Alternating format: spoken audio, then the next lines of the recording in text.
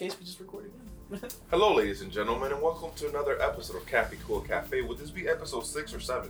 Oh, that's a wonderful question. Let's go with 6. Let's go with 6. Okay. Like Jeremiah said, this is Cafe Cool Cafe. I'm Stefan. And I'm Jeremiah, as Stefan just mentioned, and we are coming to you reporting after opening day and the Mets getting their butt whooped. Oh, dude, we're starting with I thought we were going to start with good news. Oh, God. I mean, I think we need to start with the current energy that we're under. Current energy? You mean the same fucking energy our whole lives? You know, like, if you grew up a Mets fan, you realize this is like the most Mets way to lose a game, right? So the Mets have what you would consider to be the best pitcher in baseball. The guy is so good, he threw 2 types of pitches yesterday, a fastball and a slider, and they couldn't freaking touch it. Like, he's that level good. Yeah, he was stunned on him. He was like, let me just fuck around with my fastball for a bit. Oh, you know, like... you know when a video game player is so good that you're just kind of phoning it in? Dude, yeah. Jacob deGrom is an all-99 player in MLB The Show. Like, he's the guy... They cannot touch the ball. It feels like he's playing a video game. He'll have those games where, like, his control isn't quite there. But when he warms up, they cannot touch the ball. His ball placement is elite. The guy is incredible. But unfortunately for him, his team could just never give him any run support. And the moment he sits down, it's interesting to say that the Mets have the best pitcher in baseball, but they struggle with pitching. Like, their pitching lineup is one of the worst. Let me read you some fun facts over here. Okay, coming to you with fun facts, Cappy Cool facts. Jacob deGrom now has a 2.07 ERA. For those who don't know and just tuned in, they're inundated with baseball. I'm sorry, but also I'm not. Just know that's fucking legendary. That is the 3rd best all time. It means he pitched good. That's all you need to know for 2.07 ERA. He pitched real good. The guy won a Cy Young. Cy Young is essentially the MVP for pitchers. He won a Cy Young with a sub-1. Or sub-2 ERA, rather. That was like sub-1. No, a sub-2 ERA.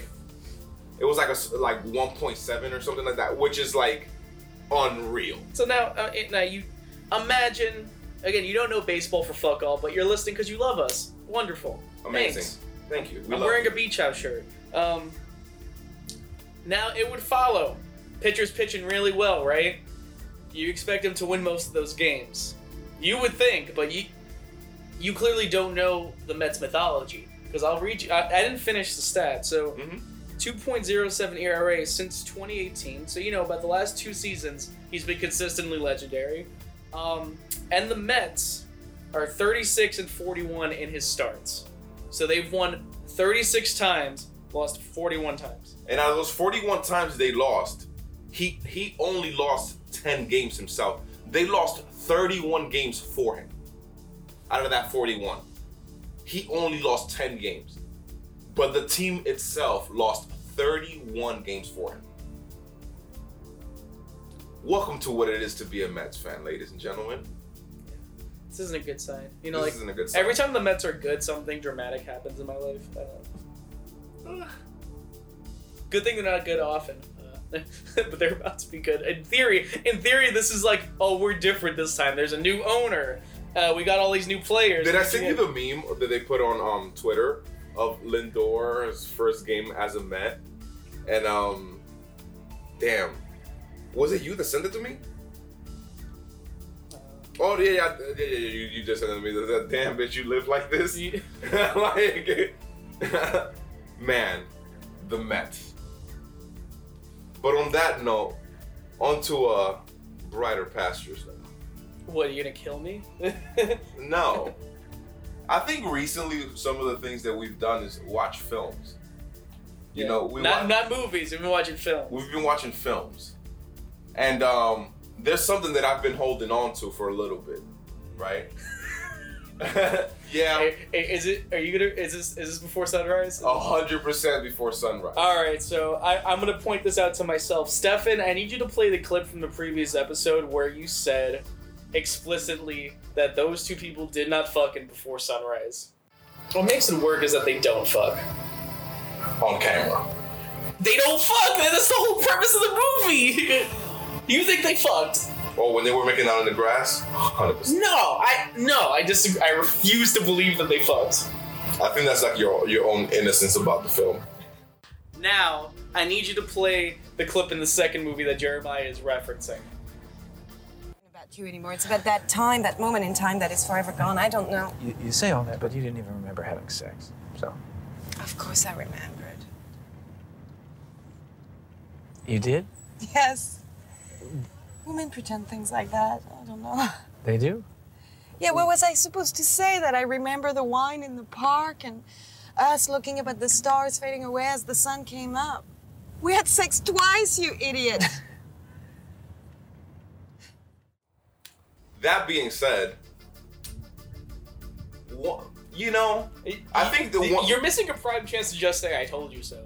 Just the lead off. I told you so. All right. I told you so. That is not enough for the level of explanation that I need to do right now, right?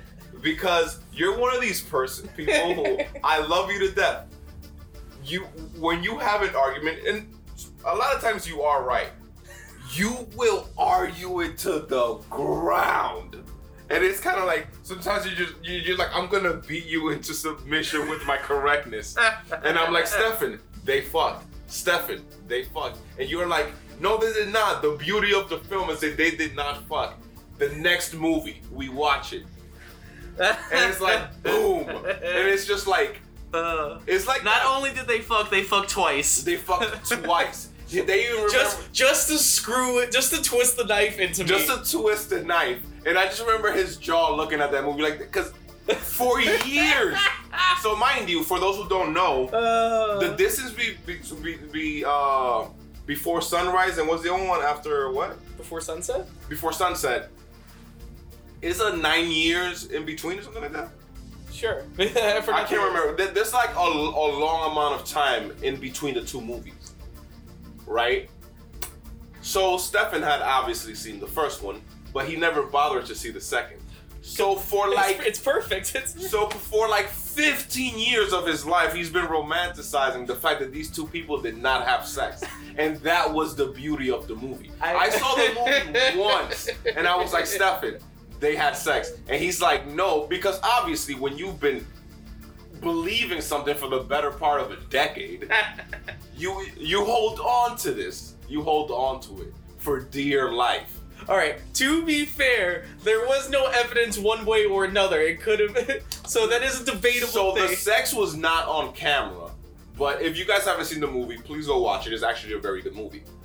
She has like this brown dress, and she had on like a white shirt under the dress.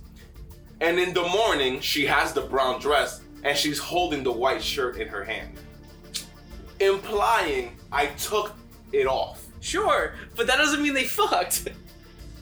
That was the implication in the movie. The implication is she took her shirt off. That doesn't mean they fucked necessarily. No, I think this was you trying to convince me that they didn't fuck, when in fact I was like, Stefan, she took off the shirt, and you're like, that doesn't imply anything. And I was like, no, that was the implication. It implies she took off her shirt.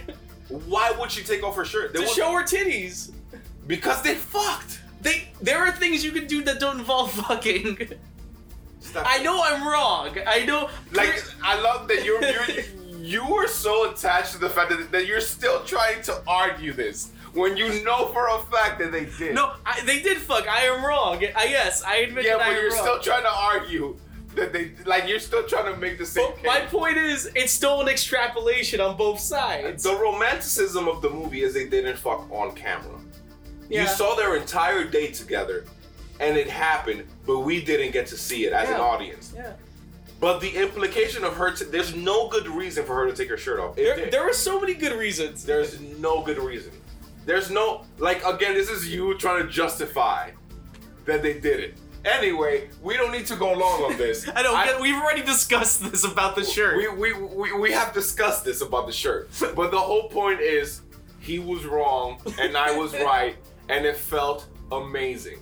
You gotta put I want to put a victory song on this. What is a good We are the champions. We don't got the copyright for fucking Queen. Oh, we can do 6 seconds. We can do 6 seconds of it. But It was like that moment when, because, you know, Stefan with his pure SAG energy. You know what it is also? I think because I saw that in high school and I was an abstinent little Christian boy, that I was like projecting all my like sexual rage at them, and I'm like, what makes it better is that they don't upset Jesus. Now we're getting to the bottom of it. Yeah, I think there's something there, man. Might be. I think part of, you know, all I wanted to say is that I was right and you were wrong. Yeah. That's it. We could change the subject. We could move on. We could also discuss before is it sunset? Before midnight? No, before midnight's the third one. Before sunset. Before sunset. You know, which was a perfect sequel, man. It was a perfect sequel. Usually they say the second one wasn't. It is usually never as good, or the sequel's never as good. That was actually a perfect sequel. Yeah. There was that like that tension. One of the biggest differences is some of the truth of the first one comes out, like the fact that was that in the first one that he got broken up with by his girlfriend? Was that in the first one or? I don't. Wait. I don't think he mentions it in the first one. Because I'm trying to remember. Did he mention it when they got to the bar? They did. He did. Yeah. Okay, cool. So So in the second one, he's married with a child. In a very like loveless marriage. In a very loveless marriage. I think it might have been like they got married because she got pregnant, and it was like screw it. But they at the end of the first one, they agreed to meet up with each other. He shows up. Damn. And I think her grandmother died.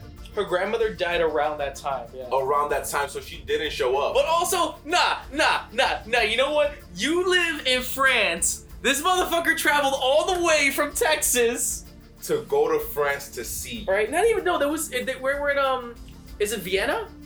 Yeah, but did he go to Vienna or did he go to France? He went to Vienna because they agreed to meet at that train station. Okay. So Paris to Vienna is a way shorter trip than the United States. Yeah. You know, but like what works about that is that like it's that middle ground. You understand both sides, but you like, damn son. You know what's funny? I don't. You're like, nah, she's for the streets. Like again, but this is also the mind of like a modern day person of like who the like. We would have been like, oh, we're not gonna exchange numbers. You would have looked her up on freaking Instagram like 3,000 times. You would have. It's just a fact. It's an unfortunate part of our new society, but it is, right? Like, there's no way that I'm just gonna show up in a foreign country without a person's number or any way to contact that Skype sex finna be lit. You know what I mean? Before sunrise and the 2010s, 2020. You know what I mean? I think we also tried to watch the third film, but I mean, we'll get there. We'll get there. We started it. I think we were immediately turned off because they were like parents and we're like, ew. They were. Why would you do that? And it's interesting because I remember arguing the entire second film how I wanted them to end up together, and then the start of the third, they end up together, and I'm like, right? They jumped the shark. You're like, they jumped the shark. Yeah, you know what I mean. It's like this romance is like, will it or will it not happen? Again, I can't judge the third film because I haven't seen it. But it has that going against it because all the time you were rooting for them to get together, it's like, yeah, all right, cool, we did it. Yeah. I mean, it's like Jim and Pam get married, and you're like, great. Yeah, you know. Oh God. Yeah. Like, again, like I said this about the first one in the last episode about Before Sunrise, but what makes this movie also work is what's unsaid. Mm-hmm. And there's still like those tender moments, like that chemistry is nuts. My God, there's this moment in the set that they get in a cab, and this is like when all the bullshit kind of falls apart when she was trying to act like, oh no, like I'm fine without you, and they had this moment of like he's like, I'm unbelievably unhappy, and I've been thinking about you basically since the last time I saw you, and he's looking away from her, and she like goes to reach to like touch him, and he turns his head at that moment, and she like pulls back, and that is like one of the most beautiful moments that I've seen captured on film, because it's like you saw that like inner monologue in her of I've been thinking of this too. Yeah. Oh man. Yeah. Even like that whole monologue about like the dream he has, like, it's just hard. Like that is, and this is all from like just like a 2-person shot in the back of a taxi cab. Yeah. Yeah. Beautiful movie. Oh man. And like just and you know what's we already said they get together. Fuck you. If you haven't seen This Is On You. Yeah. I don't think it's ruining it though. No, like I felt like I was watching the Mets win a game. Like when they got together, I was like, yes! It felt like a walk-off home run. It's like the A-team. It's like you love it when a plan comes together. It was like, and like even that, like when she was like, "You're gonna miss your plane," he's like, "I know," and you're like, "Ah!" Yeah, he's like, "Hey, listen, I saw you. I didn't think I was. I ain't going back." It's like it's almost like if he left her apartment, he was going back to prison. Ain't that crazy? That was his behavior toward it, where he's just like, "No, it's like you're sending me to purgatory, jail, or whatever." I want to see like the extra feature. Like I want to see the other movie where like the wife's like, "Where the fuck is he?" Like waiting at the airport. Like, where's this bitch at? That would be a hilarious short film. Of just not hilarious. It'd probably be kind of fucked up, but just her at the airport, like he never called. Right? Because this is like pre-cell phones. So she waiting there like, yo, he said he'd be on flight 405 from Paris. Like, what the fuck? Yeah. Yo, that reminds me, like, speaking of like bonus features that I wish existed in movies, I thought of this because I don't know if you know this, but Austin Powers has a bunch of deleted scenes. Mm-hmm. Specifically, I had the DVD. Which Austin Powers is this? The first one. Okay, because I think I had the DVD. But there are deleted scenes where every time a henchman is killed, it cuts to the henchman's family finding out that the henchman's been killed. Oh, I don't think I've seen that, but that sounds hilarious. So, like, this is the one I saw specifically. Do you remember the steamroller? Like, the little roller? The guy's like, stop! You know, that, like... When he had more than enough time to get out of the way. So, as he's getting flattened, it cuts to, like, a homemaker, you know, housewife, like, rolling dough. And a very just, like, 50s household. Yeah. And then, like, she gets a phone call, like, yes, my husband does work for Dr. Evil. Hello? Yes, this is Mrs. Harlan. Yes, my husband is a henchman in Dr. Evil's private army. What? Oh my God. Thanks for calling. Hi, Mom. Sit down, Billy. I've got some bad news. Your stepfather was run over by a steamroller. But, Mom, since Dad left, Steve's been like a father to me. People never think how things affect the family of a henchman. And I'm like, you know, if they kept that would almost make it my favorite movie of all time. If they kept all those scenes in every time a henchman was killed. Yeah. Oh, this is the Stefan director's cut. Like, yeah. I'd be the only one in the theater dying at this. Yeah. Everyone else would be like, what the fuck? Because it's the kind of thing, like, if it's done once or twice, but I'm like, if every single henchman, I'm like, that is a long movie of just watching the reaction of people's families. But it is a thing that is... I would live for that. It's seldom seen in films. Like, you watch a James Bond movie, which is what Austin Powers is making fun of, if you didn't know. If you didn't know, you're an idiot. Jeremiah was being nice. You'd be surprised. I am. I believe you're right. You know what I mean? I just want people to know you should feel bad for not knowing that. Sorry. All good. But yeah, in James Bond movies, people die all the time, and you never see the reaction of like their loved ones. You know what I mean? Like, which is not what the film is about. Like, but it is funny in a way. It's like the only good SNL sketch worth visiting in the last few years is the one where Bruce Wayne meets all the victims of Batman, and they're all henchmen who were like trying to get their kids stuff for Christmas. Wasn't there a scene in SNL of Batman? It was like him just beating the crap out of people. Yeah. Was that it? Yeah. Oh, okay, cool. Yeah. It's like I had an 8th and someone broke my spine. Oh, I don't know if we mentioned it in the podcast as well. There's another film that we saw that A masterpiece, in my opinion. that Stefan has. Stefan was hyping this film up to the point that like the only thing that I can compare to this is this one time my cousin comes home, right? And he's like, yo, I had the most amazing burrito. Like, I've never had a burrito that's good. And I'm just like, and it's this like burrito cart that's like down the street from my house. Alright, word. He hyped this burrito up so much that I'm like looking out the window, waiting for the cart to come. I'm like going downstairs. I'm like, damn, I've been waiting for this burrito all day. I'm looking down the block. You tasted it in your mouth. I'm tasting it because he said it was so damn good. What kind of burrito did he have? It was like a vegetable burrito. That if you in love with a vegetable burrito, I'd be like, wait a minute. Yeah. Yo, and that's why, because I'm like, yo, What did they do? Like, yeah. what the hell did they do to this vegetable burrito? They seasoned the cactus or something? Fuck. Bro, I'm like, man, I cannot wait to eat this. This sounds like it's about to slap. Have the burrito. Uh-huh. Terrible. Hated it. Was there anything good about the burrito? No. Flavorless. Bland. And it's like that, he hyped it up so much that I was just staring at him because I was like, yo, like.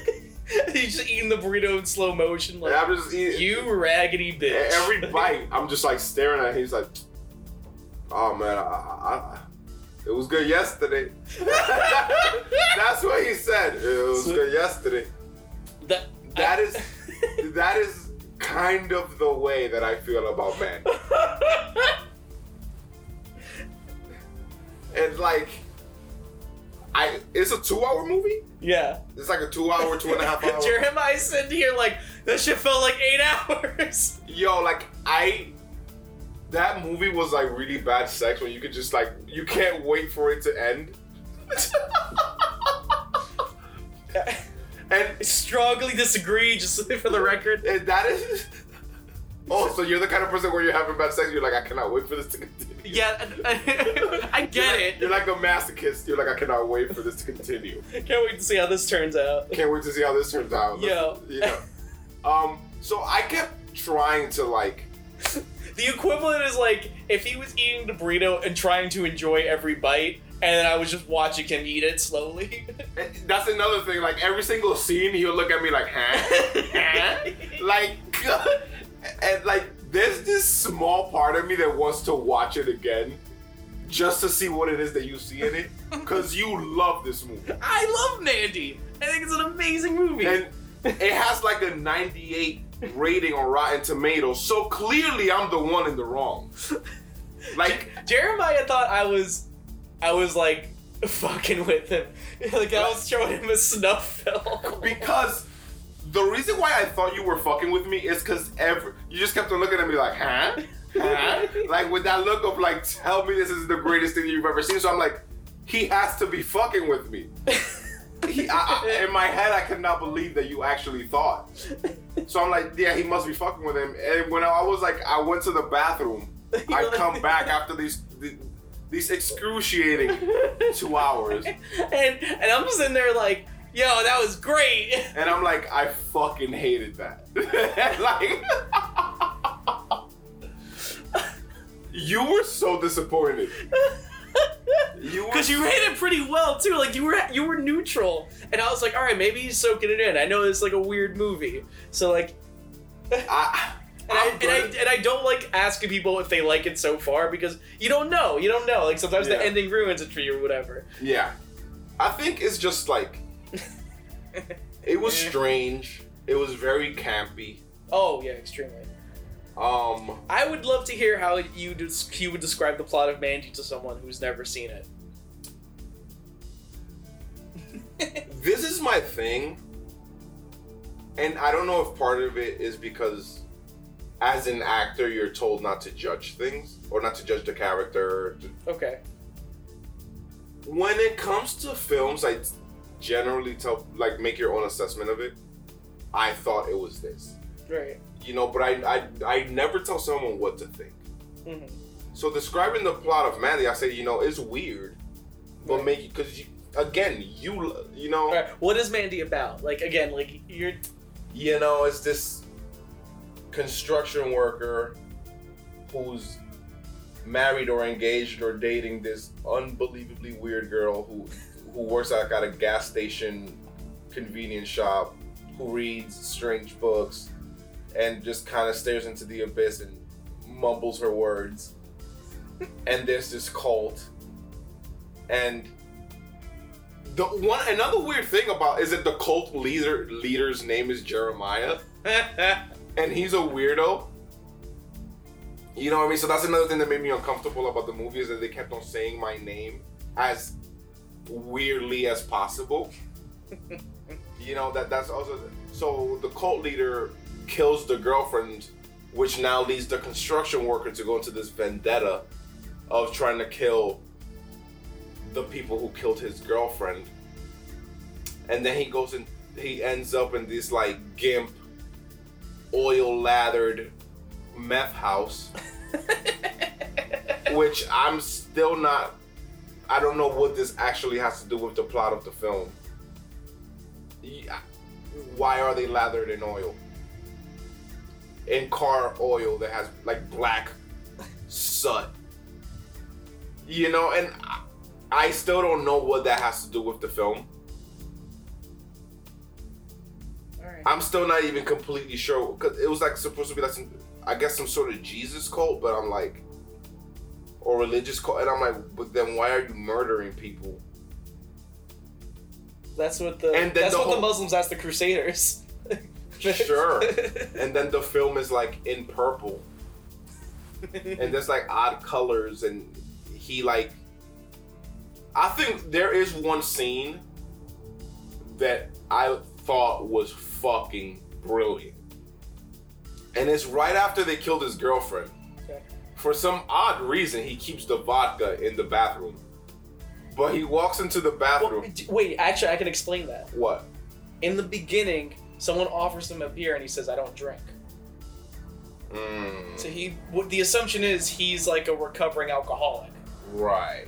So, but like, I guess like, I've known like some people who are alcoholics to like hide some shit somewhere just in case, like always have their thing on him. Right. Okay, that makes sense. Sorry, but continue. Yeah. Like, So he goes into the bathroom and he just opens up this bottle of vodka, drinking straight from the bottle, because why would he need a cup right now? He's in pain. He needs this. they're also covered in blood. Just escaped a barbed wire setup that like was in his mouth, his hand. Yeah, he just gotten tortured a little bit, saw his girlfriend be burned alive, like pretty gruesome. And he just proceeds to drink vodka and yell. And I thought it was probably the most brilliant 3 minutes of acting I've seen. Right. Single shot, Single shot. one take. And this is the first moment also that the movie goes to actual color. Oh, like 'Cause it was like- neutral- yeah, like 'cause It was like black and white, and then it was like purplish color. And this is the moment when it's just like a set. Yeah. us, like I don't know how to Technicolor. I don't know, like the way that we see life. That's the only way. Whereas the most realistic colors in that movie is that scene. Is that scene. And it was some of the most brilliant acting I've ever. And there were no lines. It was just like, that's probably exactly what my reaction would be if this had just happened to me. And you know what's funny? We didn't even mention this actor's name. We have not. Nicolas motherfucking Cage. Nic- My man. Nicholas motherfucking. Delivering one of his best performances in a movie not many people have seen. You know, I described this movie to somebody, and their reaction was like, "Oh, I love that movie," and I was like, "Why?" And he was like, "Cause it's so bad, it's good." The devil is a liar. He said, "It's so bad, it's good." Lies. That movie's brilliant. I Yeah. There's because I must be wrong. I've seen great movies that Rotten Tomatoes has given like a bad score to. This was like 90 something. I think it was like 98.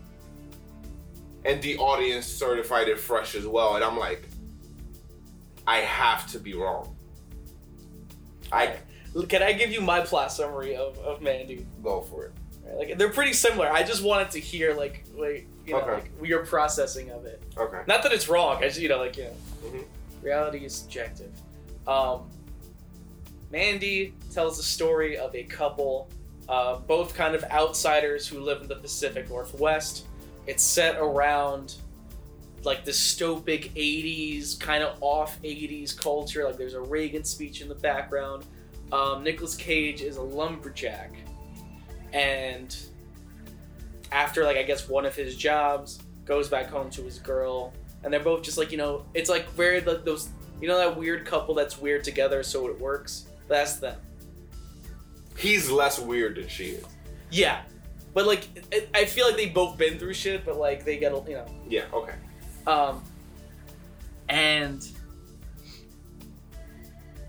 also because it's the Pacific Northwest in the 80s, you have these like super bizarre, micro abusive like Jesus cults stemmed from like botched acid, terrible music, and a misread of the Bible, or a proper read of the Bible.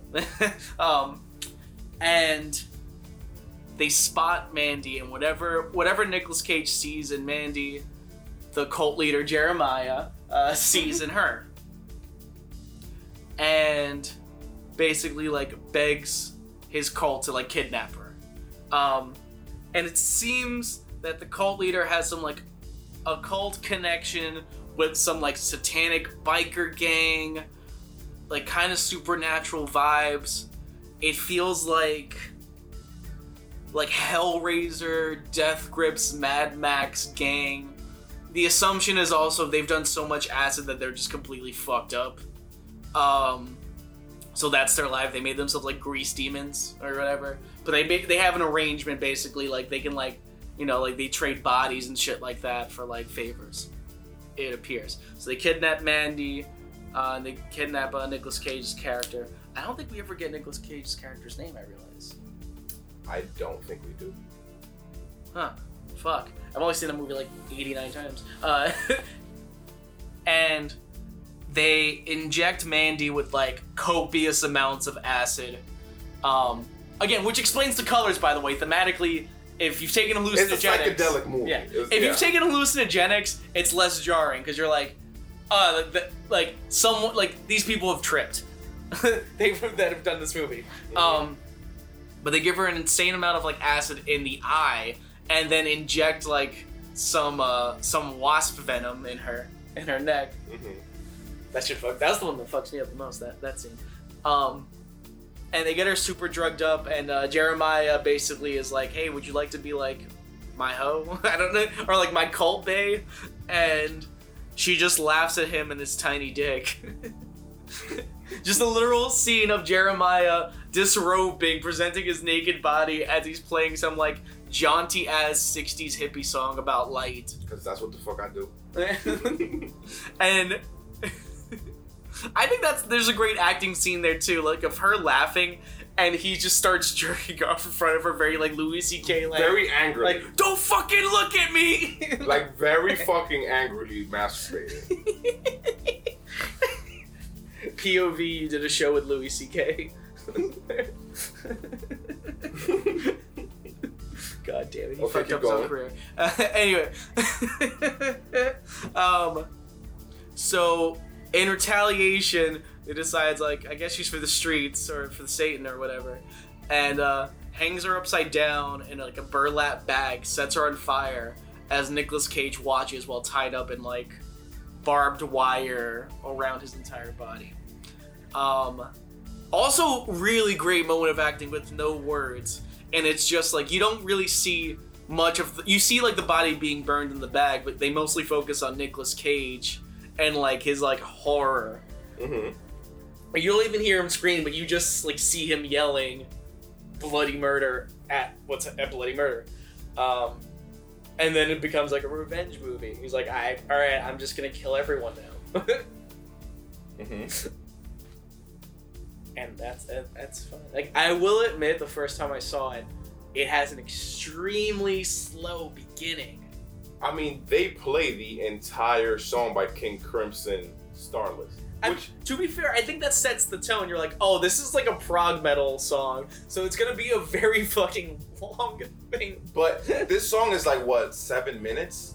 At least. Or like, they played 7 minutes of Starless. Yeah. They played the entire song, so let's say, give it 7 to 10. I love the song, but when you're watching a movie and it's like, I think one of the also reasons why I hated the movie is because I kept on waiting for it to start.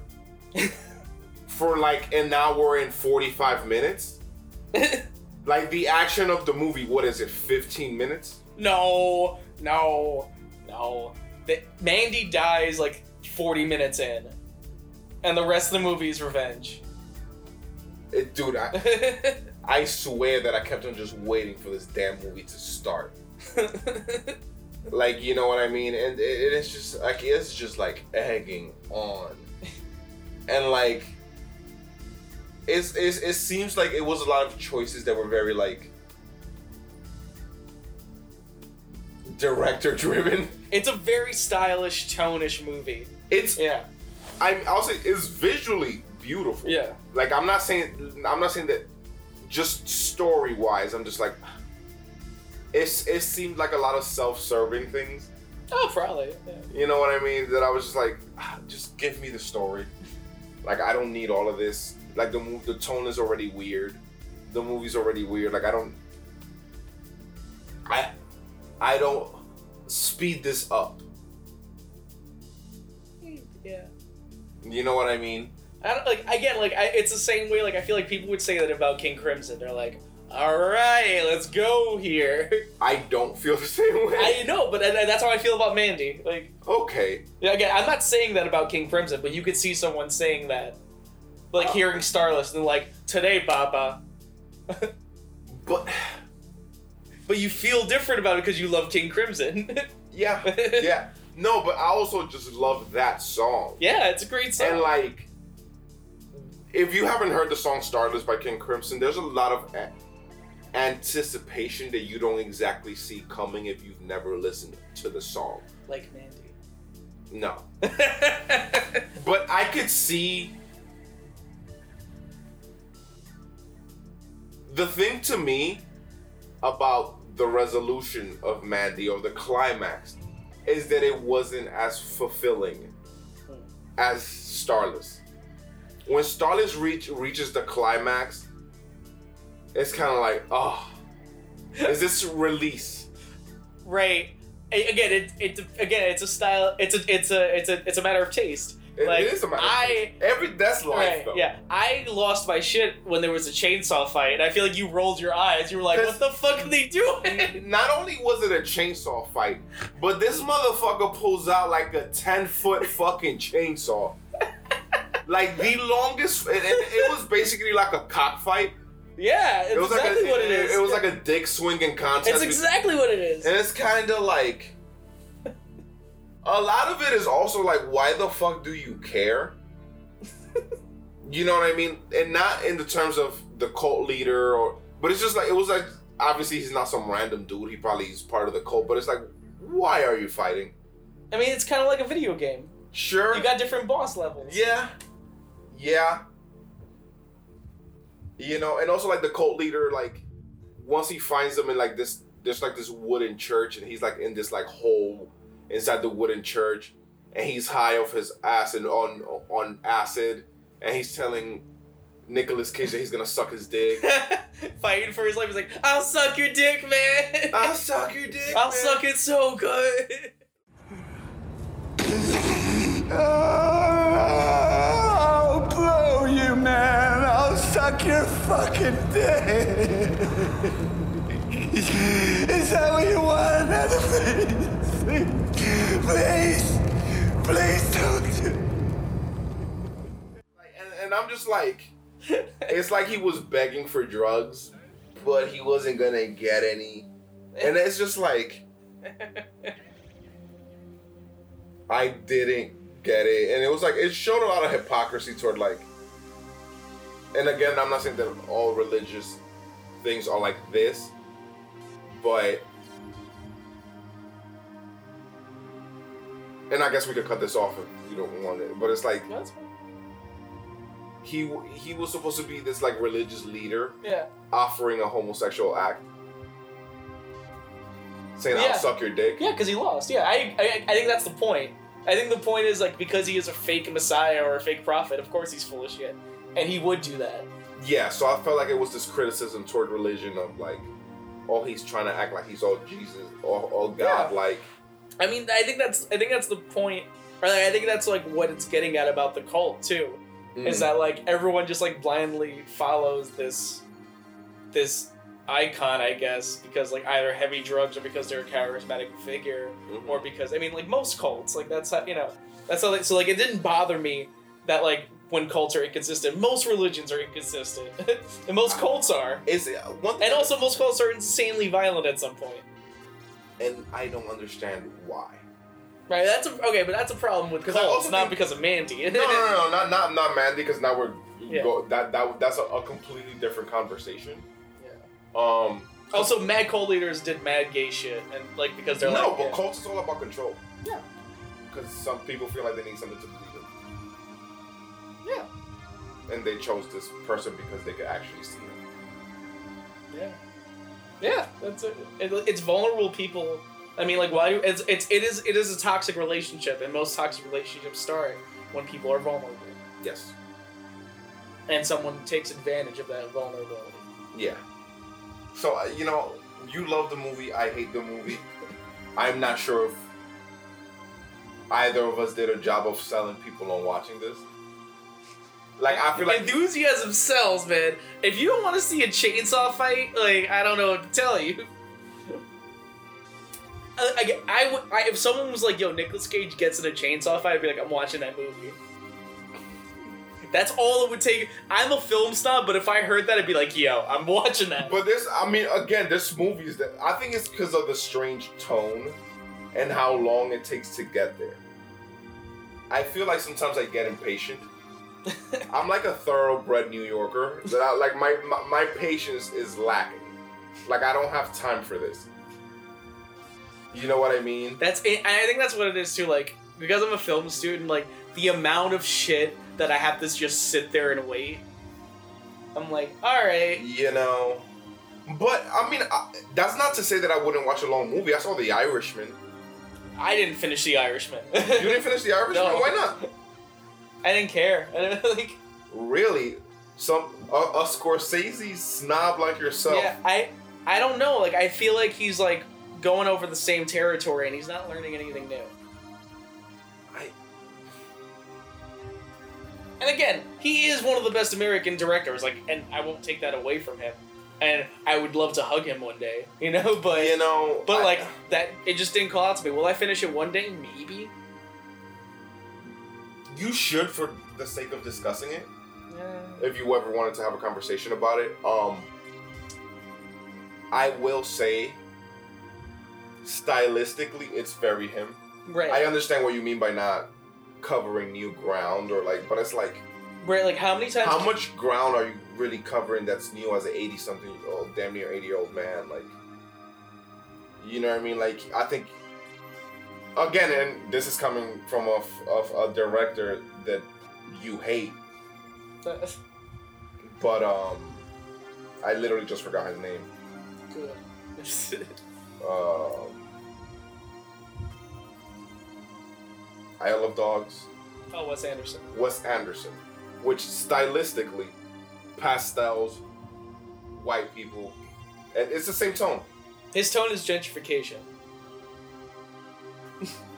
You know what I mean? Like, I don't mind him as much as you do. Like, I'll sit through a Wes Anderson film. I wouldn't mind sitting through it, but the people that fucking love his movies and they're so validated by like bougie film critics that then they would be called out and be like, this is Caucasian as fuck. I feel like, and Like, again, that's my problem. And I'm not sure if you and I have ever had this conversation on film, but Wes Anderson and Tyler Perry Yeah, we did have this conversation. Oh. It's like, On the podcast? yeah. Okay. If someone as arrogant as a Wes Anderson supporter was like, yo, Tyler Perry is it, and like had a whole class of critics that supported that.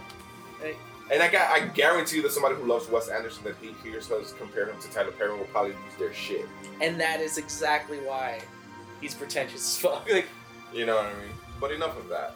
That's my point of like, and like somebody. Huh? like that's the problem. Like again, like people are like, oh, you hate Wes Anderson movies. No, I actually enjoy like a good portion of them. I just don't understand what the crazy hype is about him. Same thing with Greta Gerwig. Like again, when you sell gentrification as a brand, you're just kind of validating yourself. But I don't think you It's realize. an avatar for that. Like, I don't think you realize how many people identify with them. Yeah, and That's America.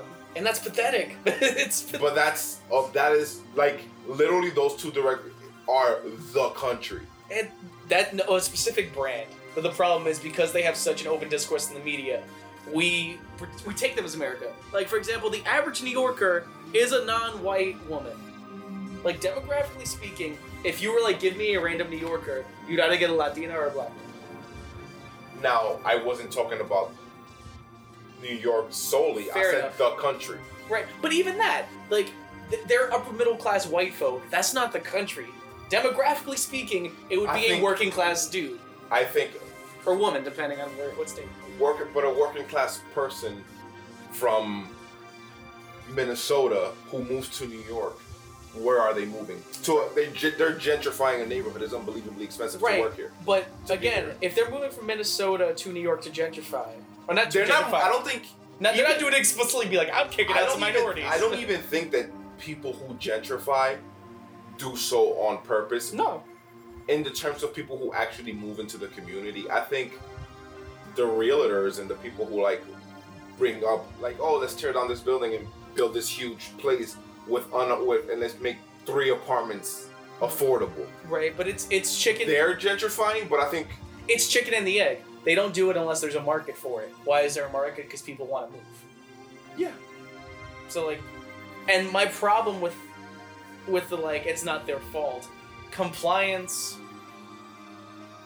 versus like enthusiastic consent to do the thing, or you know, they're the same if the result is the same. It really doesn't matter if you're sad about doing something or guilty about it. If you're still doing it, you're still doing it. It doesn't matter what tone that you're doing it. Right. Like if you're still complicit and like an inherently classist and racist like enterprise, it doesn't matter if you're like, yeah, but I'm really upset about it. You know, it's kind of one of those things that is also because I've had the conversation with like I like guilt is the starting point. yes, I had this conversation with I like bumped into like one of my old college classmates, and she was with like her girlfriend, and her girlfriend was like probably a Midwestern white girl or whatever, and her girlfriend was like basically went on this rant about how like essentially she didn't want to be a gentrifier, but it also came off across as like a white person saying, I don't want to live around black people.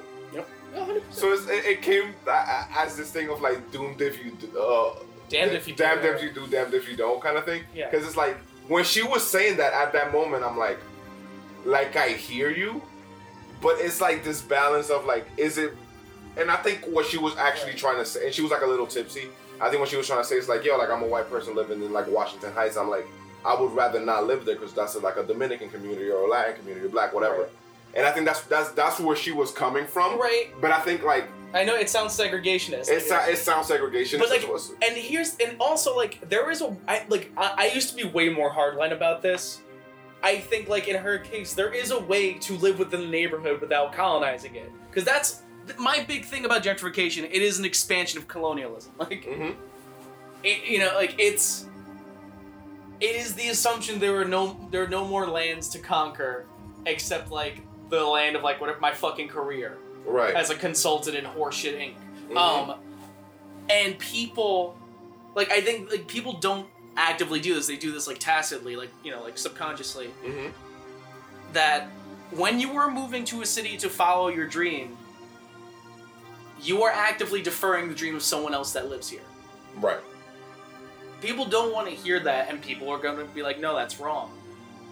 But if we are in a market-based city and you are raising the price on someone that like isn't moving because this is their home, you are making them compete harder. And You know, but like again, I'm not holding it against them for having like some like anarcho-Marxist like critique on like the way people live and consume. But I am saying is there is an assumption that they will be served in every which way. mm-hmm. And I think that's the problem with gentrification. That girl in Washington Heights, how often does she go to the local restaurant? How often does she shop at the local market? How often does she take the subway? How often does she go to bars in different neighborhoods like the Lower East Side, but not support the local business? How often does she get local coffee? Okay. And that's the problem, because they expect to be served in the same exact way without learning something new, in the fact they are visiting a different community. Okay. That I agree with, because I've had that same argument with someone about there's people who live in my neighborhood, but and this is one of the reasons why they occupy your neighborhood. Yeah. Sure. But they don't immerse themselves in the community. Yeah. In terms of like, and I was literally saying like, oh, I don't shop at Trader Joe's enough. Partly because there's no Trader Joe's in my neighborhood. Right. So I'll go to the supermarket down the street because, again, the taxes they pay benefit my own neighborhood. And it stays in, you're paying people that live locally. You know, if there were a Trader Joe's in my neighborhood, like I'd go. Yeah, I get it. You know what I mean? But like, I would rather shop in a supermarket that's in my neighborhood. But I see people that occupy my neighborhood, as you say. Right. But and I'm calling them occupiers because they don't live in it. Like, living to me also implies like you're what you spend, what you do surrounds that neighborhood community. Yeah. And I think also like, which I do go to the businesses in my neighborhood. A lot of times I tend to go to businesses further downtown due to the fact that a lot of people that I know live in Brooklyn. Yeah. So it's always like, it's more of a halfway point thing. Because I also hate trying to act like a hypocrite. Because I'm like, I probably don't go to the bars in my neighborhood as much as I should. Right. Like, I will go to a downtown bar more. Not because I don't want to go to the bar in my neighborhood, but because, everybody lives in Brooklyn. Yep. So going to a bar in, like, the Village seems like the perfect it's a good halfway point to me. Yeah. And I think that could be also part of it. I mean, I'm sure there's some cases to there, you know. Yeah. And again, I think that lately a lot of people travel to New York treat consumption as a lifestyle and as the need of New York instead of actually living there. It's not so much. And I see, like, and that's why so many people left last year too. It's because the city was no longer serving them. No, yeah, I don't, and I can't disagree with it. I think the city was no longer serving them in a lot of every way, like not in every way, because I think there's a lot of people that also just lost their job and couldn't afford to live here. No, those are exceptions. Though, like that, I don't put that in the same umbrella. Okay, but like that's a material need. You're like, I can't afford that. Yeah. Okay.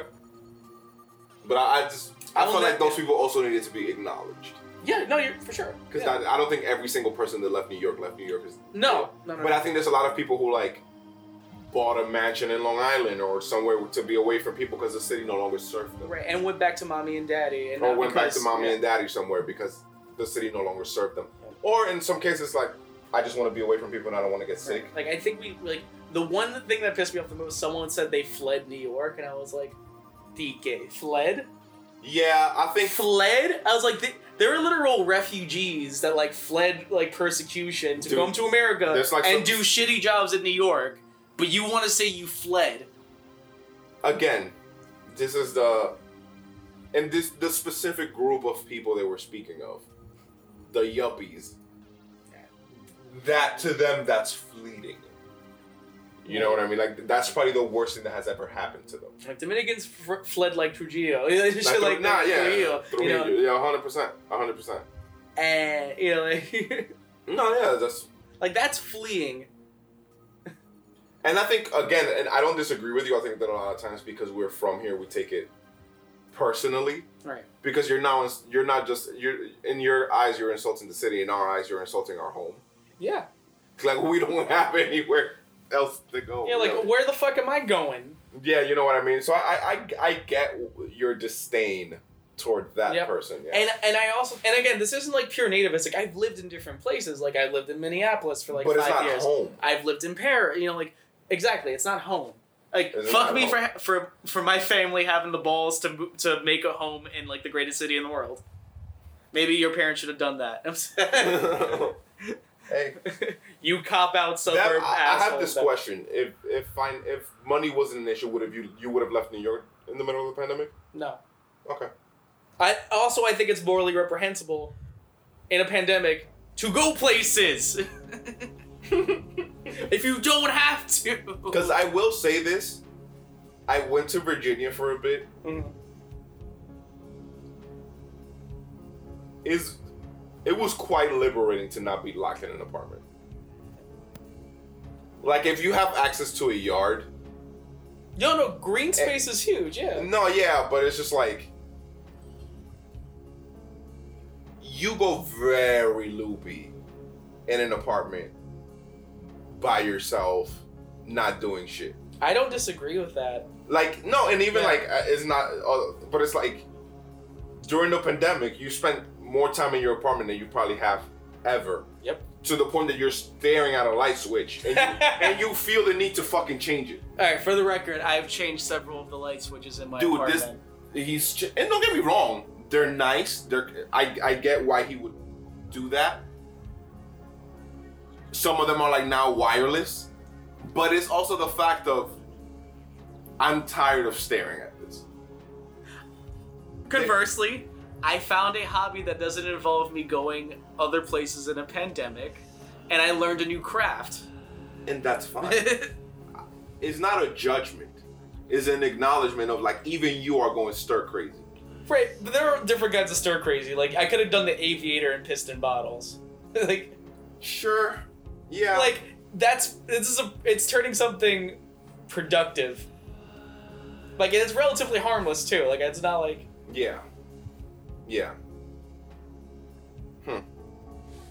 Right, I learned a new also craft. 7-Eleven, I think the game we're gonna do a Mets interlude. We'll get back to this sometime later. But we'll come back to this sometime later. Are we signing off now? We can sign off now. We can give a sign off and then we can give a sign off and see what we do because we don't even know how long we actually recorded for. We could make also the other half of it and just put a couple of poems and a couple of songs in between it. This motherfucker's spitting. Make it like a 3-part thing. Well, you heard it here. This is Kapikua Cafe. Let's fucking go Mets. Let's go Mets. I'm Stefan, Caramel Padre. And I'm Jeremiah. So stay woke. Watch your consumption habits, I guess. Feel slightly guilty for gentrifying. I don't know. Maybe. Or not. Just be aware, I guess. You know, we feel guilty about everything all the time. I do because I'm religious, you know, but or raised religious. So, you know, take it easy on yourself, but just think a little bit more. Yeah. Like like Austin Powers is clearly based off of James Bond. Like, be a conscious human being. Yeah, just be slightly more awake. Yeah. Not necessarily woke, but a little bit more like caffeinated or something. Yeah. I still love you though. All right. See you later. Have a great day.